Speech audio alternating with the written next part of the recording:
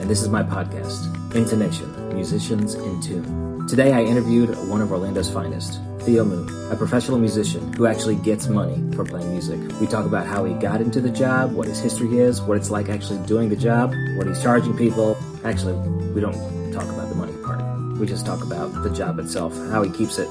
Listen, it's a very important podcast. You should listen to it. And while you're here, don't forget to subscribe, like, follow, all that stuff to make sure you're up to date on upcoming podcasts. I hope you enjoy episode 5. Ladies and gentlemen, Theo Moon. I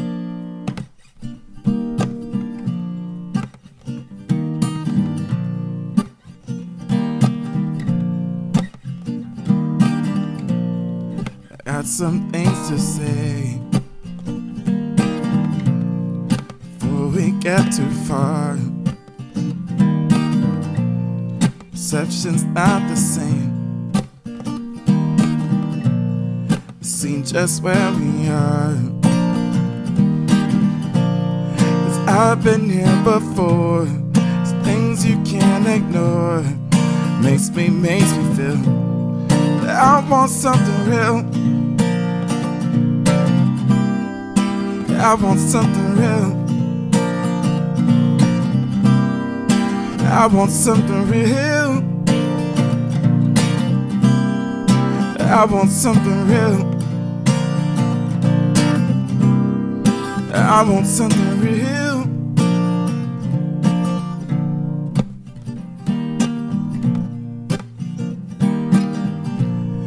Lying if I said I don't have no doubts. See no wrong in me. Even when I shout, 'cause I've been here before. Things you can't ignore. Makes you feel I want something real. I want something real. I want something real. I want something real. I want something real. Woo-hoo. Woo-hoo. Woo-hoo.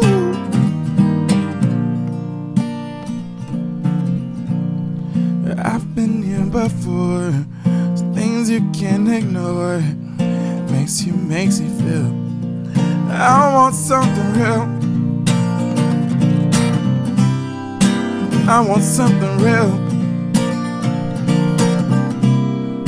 I want something real. Oh, I want something real. I want something real. Woo-hoo. Woo-hoo. Woo-hoo. Woo-hoo. Woo-hoo. Woo-hoo.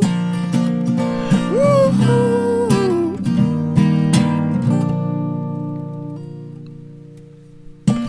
My man. Nicely done, bro. Thank you. What inspired that song?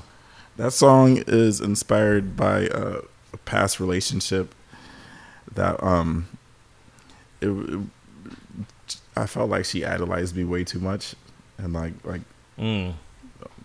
just like way too much. Where like nothing I did was wrong. The whole dynamic is completely off. So yeah. So the whole point of the song is like, I know I have flaws. Like, so how come you don't see flaws in me? You know. So. Wow, that's cool, man. Well, thanks for joining me on the podcast. Thank you. It finally has an official name. Intonation. Yeah. Musicians in Tune. And thank you for joining me, anyone who's watching. And this is Theo. Theo, I met you on the music scene. Yep. Met at a thing called Gigs for Grabs, right? Yeah, that's where we met. Gigs for Grabs was the place we met. And that was a musicians gathering where people who are gigging musicians who are getting paid got to come hang out together and just network and show their music to each other like a professional open mic, and just wanted to talk to a bunch of people, and he's one of the people I met, and you were really nice. You still seem that way. I think you're still nice for the most part. Yeah. And but yeah, you're a gigging musician, and can you give us a little bit of your history musically? How you started, how you got into music, all your instruments. Like my whole life, or yeah, I think it would be cool to find out. Like, I think they want to know what, like, the beginning. How did you actually get started playing music? I kind of want to get an overall arc of what you. So I had an uncle who was like a self-taught musician. He played like piano, accordion, like all these random instruments. And he taught me my first song on the keyboard. And from then I always like tinkered with the piano. And then I took trumpet in middle school, and that kind of gave me like a little bit basis of like music knowledge and theory, like basic music theory. Mm-hmm. And then so pretty much my whole life I've always like tinkered with something, like whether it's the trumpet or the drums or the keyboard, but I never really took it seriously. But it's just like something that was just always there. In college, I joined a church, and the worship leader, her mom just passed away, and she played the piano for the church. So I ended up filling that position, and I did that for 8, almost 9 years. And that's where I really got better at like understanding music and just becoming a better like musician overall. I went back to Orlando, and I started falling more in love with the guitar. And I went to this is how I got started like gigging. I went to this restaurant, or it was this bar. It's called the Broken Cauldron. It used to be downtown. Okay. And it happened to be open mic that night, and the person who was hosting the open mic that night happened to be Anthony, which is a mutual friend. And he kept bugging me the whole time to like go up and do a song, and I knew one song on the guitar, so I went up and I did it, and I kind of liked it. And then I kind of got like the open mic bug, so I started going to all the open mics. All of them in Orlando, Sanford. Did you get a bunch of applause? Tampa. You were like, good job. And you were like, yes. Yeah. So it started trending that way, where like I would do open mic, and like people would like leave me tips like after my 3-song set and stuff like that. Whoa. And then like that's kind of like what like built my confidence. I was like, maybe I have like something. I'm going to the wrong open mics, man. Something that's worthwhile. And then from there, it was I'd say it was a pretty easy transition into being a gigging musician, because I went to so many open mics that I kind of like knew everyone in the music scene by the time I was ready to start. Right. Very cool. So it was a mostly smooth transition from that, but you just kept working up your skills. And so what actually drew you to the guitar in the beginning? Who was like what made you be like, oh, I should try this out? I think I started liking guitar in college. I actually bought a guitar in college, and I would noodle around with it. But when I got to college, like my taste in music kind of like shifted a little bit to more like a southern rock, and like my favorite band became like Need to Breathe. Oh, of course, yeah. So that's kind of how I started like to fall in love with guitar. Where like before that, I was more into like R&B and hip hop and stuff like that, which isn't really like a guitar genre. Yeah. So that's kind of what happened. Okay. Now, I've never seen you actually play piano before. How good are you on that? I'm better on the piano than I am on the guitar. Really? Yeah. Okay. So you've got, what kind of stuff do you like to play on the piano? R&B stuff? Well, everything I know on the piano is like worship music. Okay. But I play by ear also, so I could do mostly anything on the piano. Yeah. Yeah, it was good original stuff. How many original songs do you have? Maybe like 12, I think. I'm not sure. I haven't 12? really counted it. Yeah. Okay. Maybe like 4 or 5 of them I think are like solid. Okay. You got any of them online? No. Not yet? No. Soon though, I hope. Yeah, I was planning this year to release something, but COVID. Everyone was planning something this year. What's your favorite place to play at? What venues do you prefer? I mean, just also before COVID too. What was your favorite place to play? So my favorite. So there's two categories I'll put it in. One is like places where I could be loud, because a lot of the venues you play, they like you to just be like background music and not like too overpowering because people are eating and talking. So the places that let me be loud, I love those. Like Tin Roof, that's a good one. I really like the Public House. It's like a bar by UCF. Yep. And they let me be as loud as I want. I played there. Where else?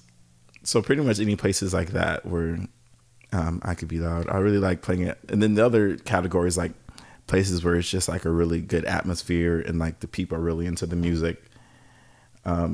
So I really like playing at a place called 1845 Tap House. That's in Davenport. Mm-hmm. Just because like the people are there is always a good time. And you know the difference. Like you play somewhere and like no one even like knows you're there. And like other places you play, like people are really engaged. Yeah, I think so. Yeah, so that's one of the places. And then I've played at 1845. Yeah. Okay. I also like Hurricane Grill and Wings. That's a pretty fun one. And then I like doing weddings. Those are fun. And like other private shows like that. What do you have to be careful about when you're playing at weddings? What do you have to be careful about? I mean, it's got to be tough. There's got to be a lot of different atmosphere requests and stuff like that. Yeah, weddings actually are like some of the easiest gigs I play, just because like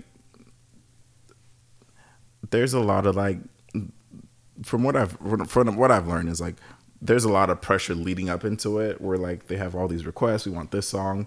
This is like the timeline, and then usually on the day of their wedding, it's like the opposite, where it's just like free flowing, and they're just happy to be married, you know. So my first couple of weddings, maybe my 5 or 6, I was like super nervous going into it. I was like, I have to learn all these songs and make sure everything is good and stuff like that. And then when I got to the wedding, I realized like a lot of times they didn't even request the songs that they sent me to learn. Yeah. And I spent all this time learning these songs and so now I just like love playing weddings because it's just like a fun atmosphere. People are, you know, just happy to be there. Yeah. I usually charge them for song learning. I do too. Yeah. Well, I throw in like 1 or 2, and then like if they want more, then yeah. I'll learn one song for you, you know, that because you know I want the gig. But if you want a lot of songs, I mean, I think it's reasonable to whatever charge. My first wedding I did, this was before I knew any of this. I was like, yeah, just send me a playlist and I learned it. And they sent me like 15 songs, and I was like killing myself to learn all those songs. I was like, never again will I do that. When you're first starting off doing all these gigs, you really want to play them. Yeah. And you really want to like satisfy the customer. And if you've got nothing to do and you've got no gigs lined up and no one's begging for you to play for them or anything, it's like, you know, what else are you going to do? You don't want to like push them away by charging them. Yeah. So it's that weird balance. Yeah. I mean, when I first started my repertoire, I literally had like 50 songs, which was like just enough for 3 hours. That's what I did. I think I had learned like 40, I think. Yeah. And like I remember the night before my first gig, I was like up all night trying to learn songs just to get it to the 3-hour mark. And by the time I got to my gig, like my voice was shot. So my now I'm pushing like towards like almost 300 songs. So I don't have to learn as much for weddings because like a lot of times I'm like I already have it on my list. So that's the benefits of experience for sure. Yeah. One of the big benefits is you already know all that stuff. Yeah. My first gig, I played at, what's the name of the place? It was the Black Hammock. Have you ever heard of it? It's a place, they have it's like a small gator park too, and they have the boat. Oh yes, boat rides. It's in Oviedo. Okay, yeah. If y'all hearing that, those are dogs. But yeah, that was my first gig, and someone was like actually booking me, trying to get me gigs and stuff. So that was how I got. That's how I got that one. But I played that one, and I just, I got 40 songs together, and I was using my looping pedal too. Mm-hmm. So I had a lot of solo stuff I could do, and but yeah, that was my first time actually singing out, and I sang for 3 hours, and I just like totally shot my voice. Yeah. Because I had no idea how to actually control it and actually not hurt myself, and it was just like tragic. And you worry about that a lot too. You try to make sure. I mean, I've come a long way. You kind of learn that as. For me, you like innately, I want to give my best, like 100%. But during a 3-hour gig, that's just not possible. Like you have to pick your spots where like you want to stay around like that 90% spot. Yeah. And then every couple of songs you could bump it up, like to 95, 100. But if you're going all out for 3 hours, like you won't, especially like the amount of gigs we were doing, it's unsustainable. So yeah, I just had to come around to that self-preservation kind of mindset. Yeah, I've hurt myself plenty of times doing that, and you can catch yourself doing it too. Like at the beginning of a gig, I catch myself often just not thinking about it enough and pushing too hard, and have to rein myself back in. Yeah, and the hardest for me is when it's like a really fun crowd, because it just ants me up, and I just go way too hard. Yeah, me too. And well, the big thing for me is making sure I have a good monitor. Mm-hmm. If I don't have a monitor, I can't hear how loud I'm being, and so I feel like I have to be louder. Mm-hmm. And I will sing louder because I can't hear myself, and so I feel like I need to sing louder to hear myself. It's just like psychological. Yeah. As soon as I have a monitor, or if I have like the main speaker also pointing towards me, it's usually how I have it set up. My main speaker is like behind me, and it's like angled a little bit towards me as well, so I get the mains as well. And I think that's kind of like ideal for also making sure the mix is good too. Yeah. But man, if that thing is, pointing right at me and it's loud enough for me, I mean, I'll definitely sing at a lot more reasonable level. Yeah. To where everyone can still actually hear me and stuff. But yeah, I don't know. Maybe I'll get back into gigs again. I haven't done it. Yeah, I'm probably like 50% of what I was doing before, which is fine. I mean, I think like you, at some point want to transition out of it. Yep. It's definitely not like a long-term sustainable thing, I don't think. And I've just seen so many musicians burn out who's done it for years and years and years. So yeah, I think so, man. Yeah, if you're just like doing all the time, if you're an original musician who goes out and professionally does it, like if you're thinking of Ed Sheeran and Adele or whatever, when they first started off, they were probably gigging all the time, but eventually they started like, gigging once or twice a weekend, or maybe 3 times a week on the most, and then that would only be maybe 3 months out of the year, or maybe 6 months out of the year, and they would take breaks for the rest of the year. Yeah. So that sounds a lot more reasonable. And even then, Adele still had issues, with her voice. Oh, yeah. At one point, she lost it. I heard that happens sometimes. I heard that she actually she wasn't actually singing bad. She probably wasn't singing bad, is what I heard. Is that she was just stressed. There's a lot of different things that can make your voice go out. Just working too much, being stressed too much. Yeah. So yeah, hopefully we can transition to that soon. Well, I'm not even gigging anymore, so I'm already transitioned out. But yeah, you want to do another song? Yeah, what song should I do? Lord, I keep so busy praising my Jesus. Keep so busy praising my Jesus. This is a reimagination of a song, a rejigging of a song. So I'm gonna see if you could figure out what song it is. I don't know. I don't think it's a super popular song, but you might know it. Okay.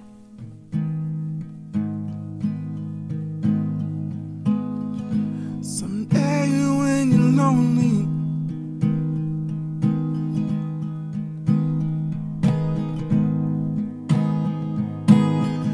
sometime after all this bliss,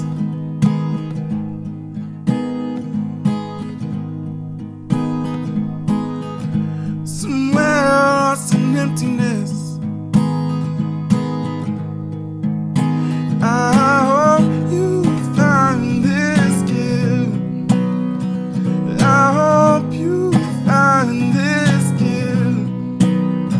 I hope you find this gift.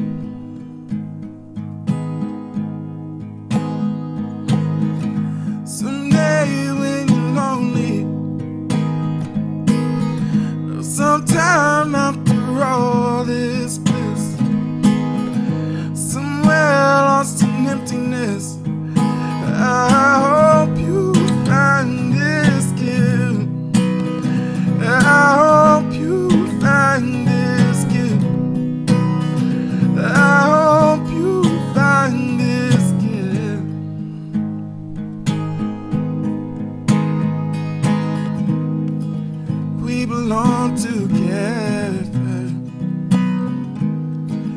like the open seas and shores,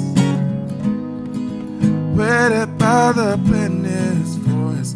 We've all been spoken for. All these indecisions, all these independent strains. Still we got our hearts on stage. We've got our hearts on stage. Someday we're lonely. Sometime after all this bliss, some loss and emptiness. I hope you find this gift.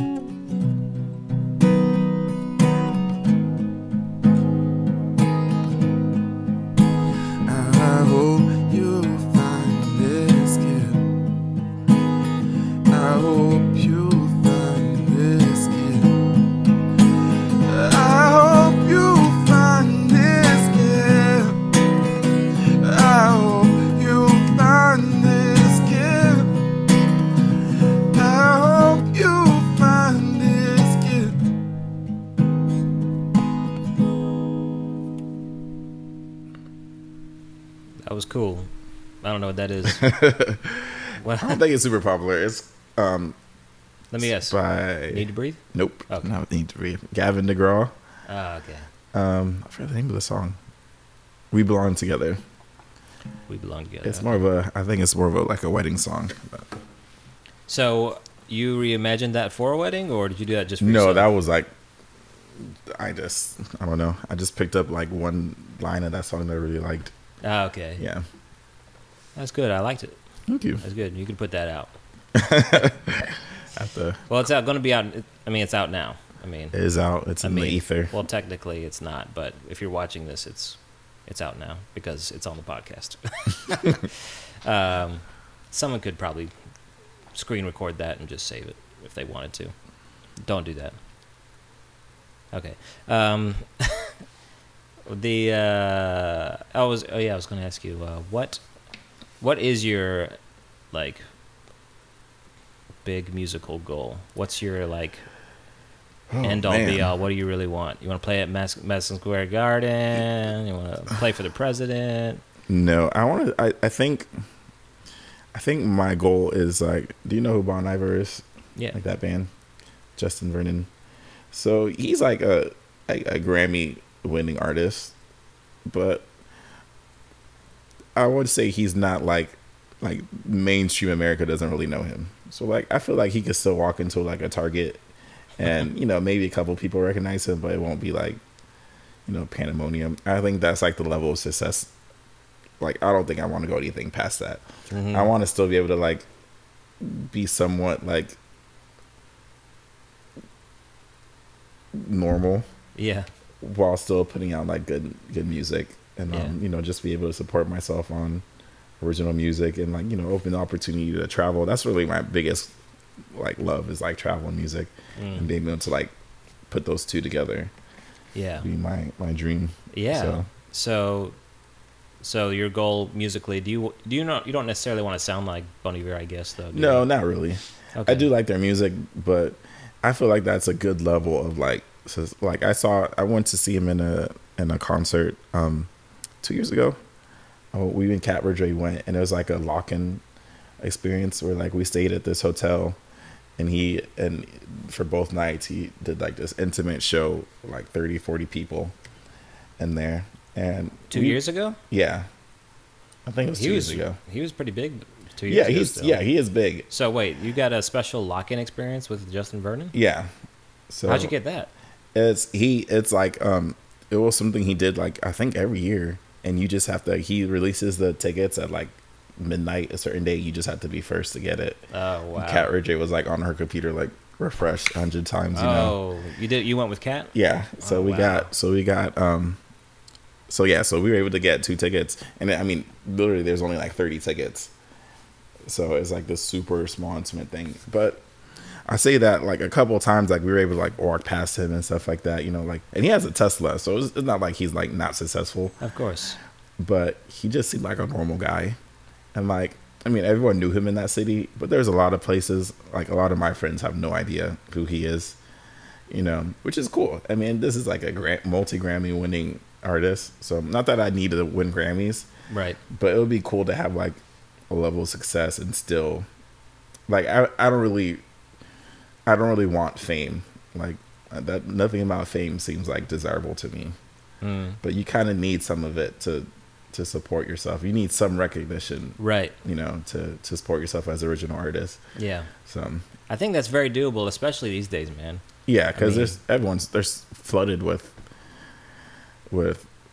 things taking people time, music, you know, Netflix. Like there's so much stuff taking people's time. So if I could just have, you know, like a couple minutes every day of your time listening to my music. Well, I mean, just the idea, like, you have, like, indie artists have it easier now than they've ever had it before. Yeah. Like you can get by with 1,000 or 10,000 fans. Mm-hmm. Like, if they're following you, I mean, if you have 10,000 regular fans, you've probably got like 1,000 super fans in that mix who are like want to buy all your stuff. Yeah. At least, so you can definitely survive and have a normal life. You know, just have a house and kids and just support yourself off of maybe $100,000 a year or something. Yeah. I would say the same thing about Need to Breathe too. Like I would say most people have no idea who they are, but they're a really successful band. So like that's the kind of territory I want to be in. They've got a lot of fans. Yeah, they do have a lot of fans, but they're not like mainstream.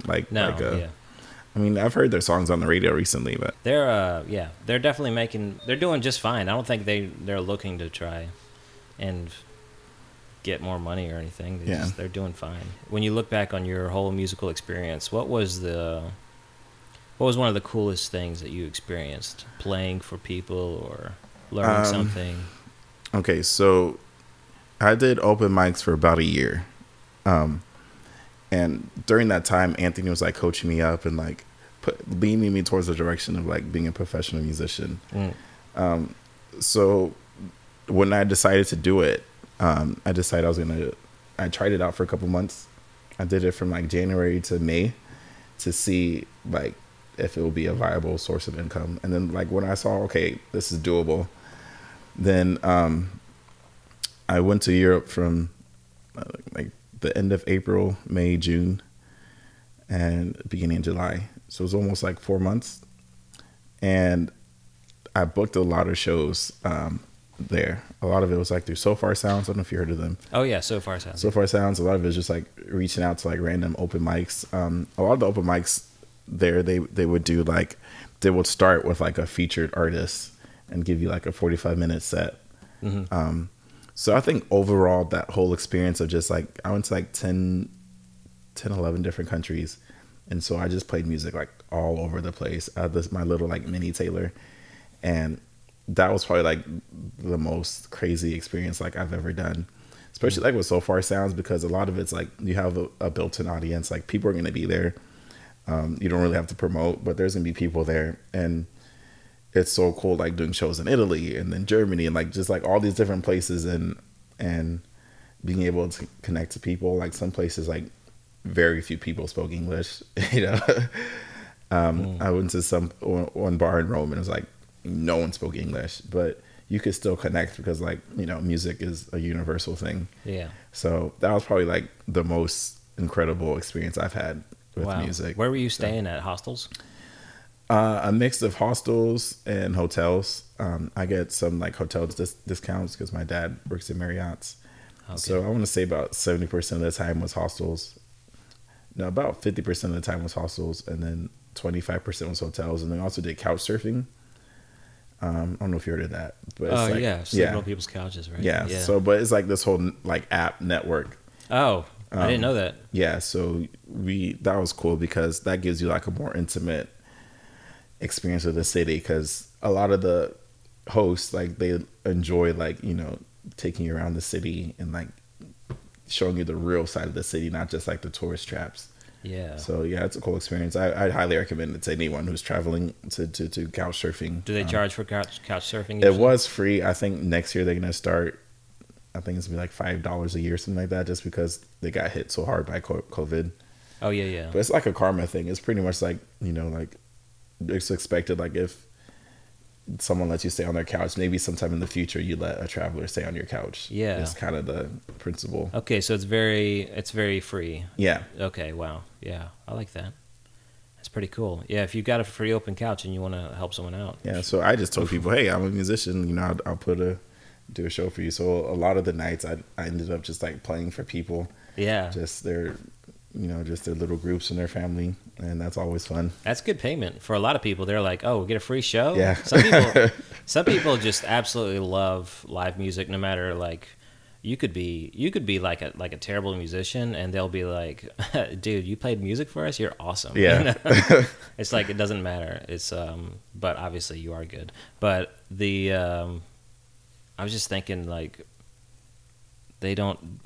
when you're doing the couch surfing, did they always was it always just only couches, or did they sometimes have a bed for you? No, but a lot of times it was actually actual beds. It just depends. Like some places it was like this, like a small like 1-bedroom apartment, and all they had is literally like a couch for you to lay on. Some like they had pretty much like just gave you their house, and they're like, hey, just lock up when you leave. So it just depends. It's just a lot of it's just people who love like seeing other cultures and meeting other people and want the opportunity when they travel to stay with people versus like stay in a hotel or a hostel, because it's just a more intimate experience of like a new place, I feel like. Yeah, that sounds exciting, man.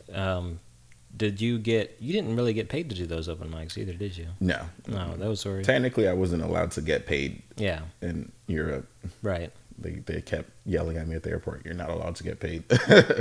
You would have to get a work visa, I guess. Yeah, but so far it sounds typically they will pay you, or at least give you like a really nice like video of your performance. But a lot of them do pay you. Okay, so when do you think we would one day get a recording of you playing, man, so we can buy your album or something? Maybe next year. We'll see. I was on track this year to record now. But I don't know, maybe next year. I fell off like my routine, like music practice and like vocal practice and stuff like that since COVID. And it was nice. It was like a little break. And now I'm finally like starting to ramp back into it and get back to like where I feel I need to be vocally, to where I'd want to release music. Well, I think we want to hear you, man. We want to take your stuff and put it in the car and jam out to it. I think so. I think they're going to like what they hear. So, speaking of which, can you play one more song? Yeah. Keep so busy praising my Jesus, ain't got time to die, 'cause when I'm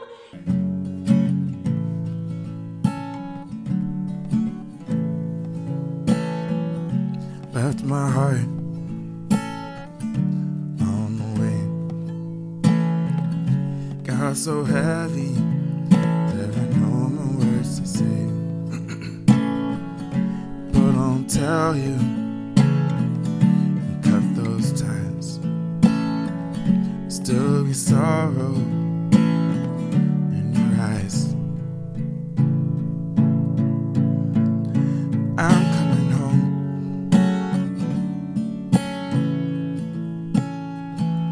I'm coming home.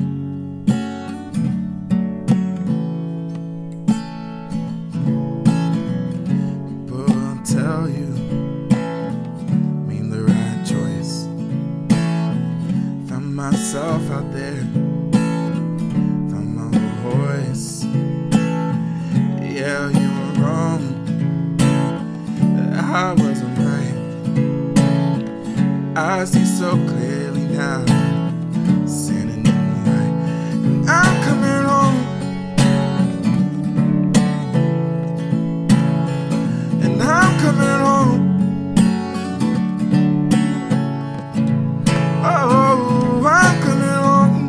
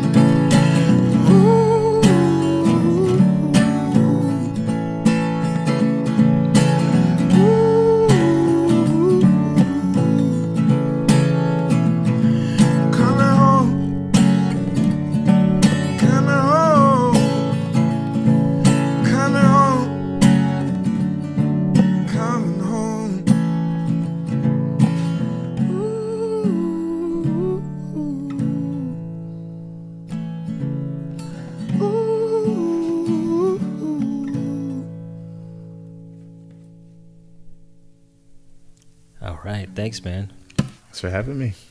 That was I'm Coming Home. Yep. Very good. It's probably be my first original. Nice. Yeah. Well, thanks again for this whole podcast, man, and thanks everyone for joining. This was Theo Moon. Where can we follow you? Instagram, Facebook, Theo Moon Live. Theo Moon Live is the username. And YouTube, yeah. I think everything is Theo Moon Theo Live. Moon Live. Is it like no spaces kind No of thing? spaces, yeah. Okay, Theo Moon Live. Not really a website, I guess? No. Okay, Yet. cool. That's okay. You don't need that anymore. All right. Thanks, man. Yeah.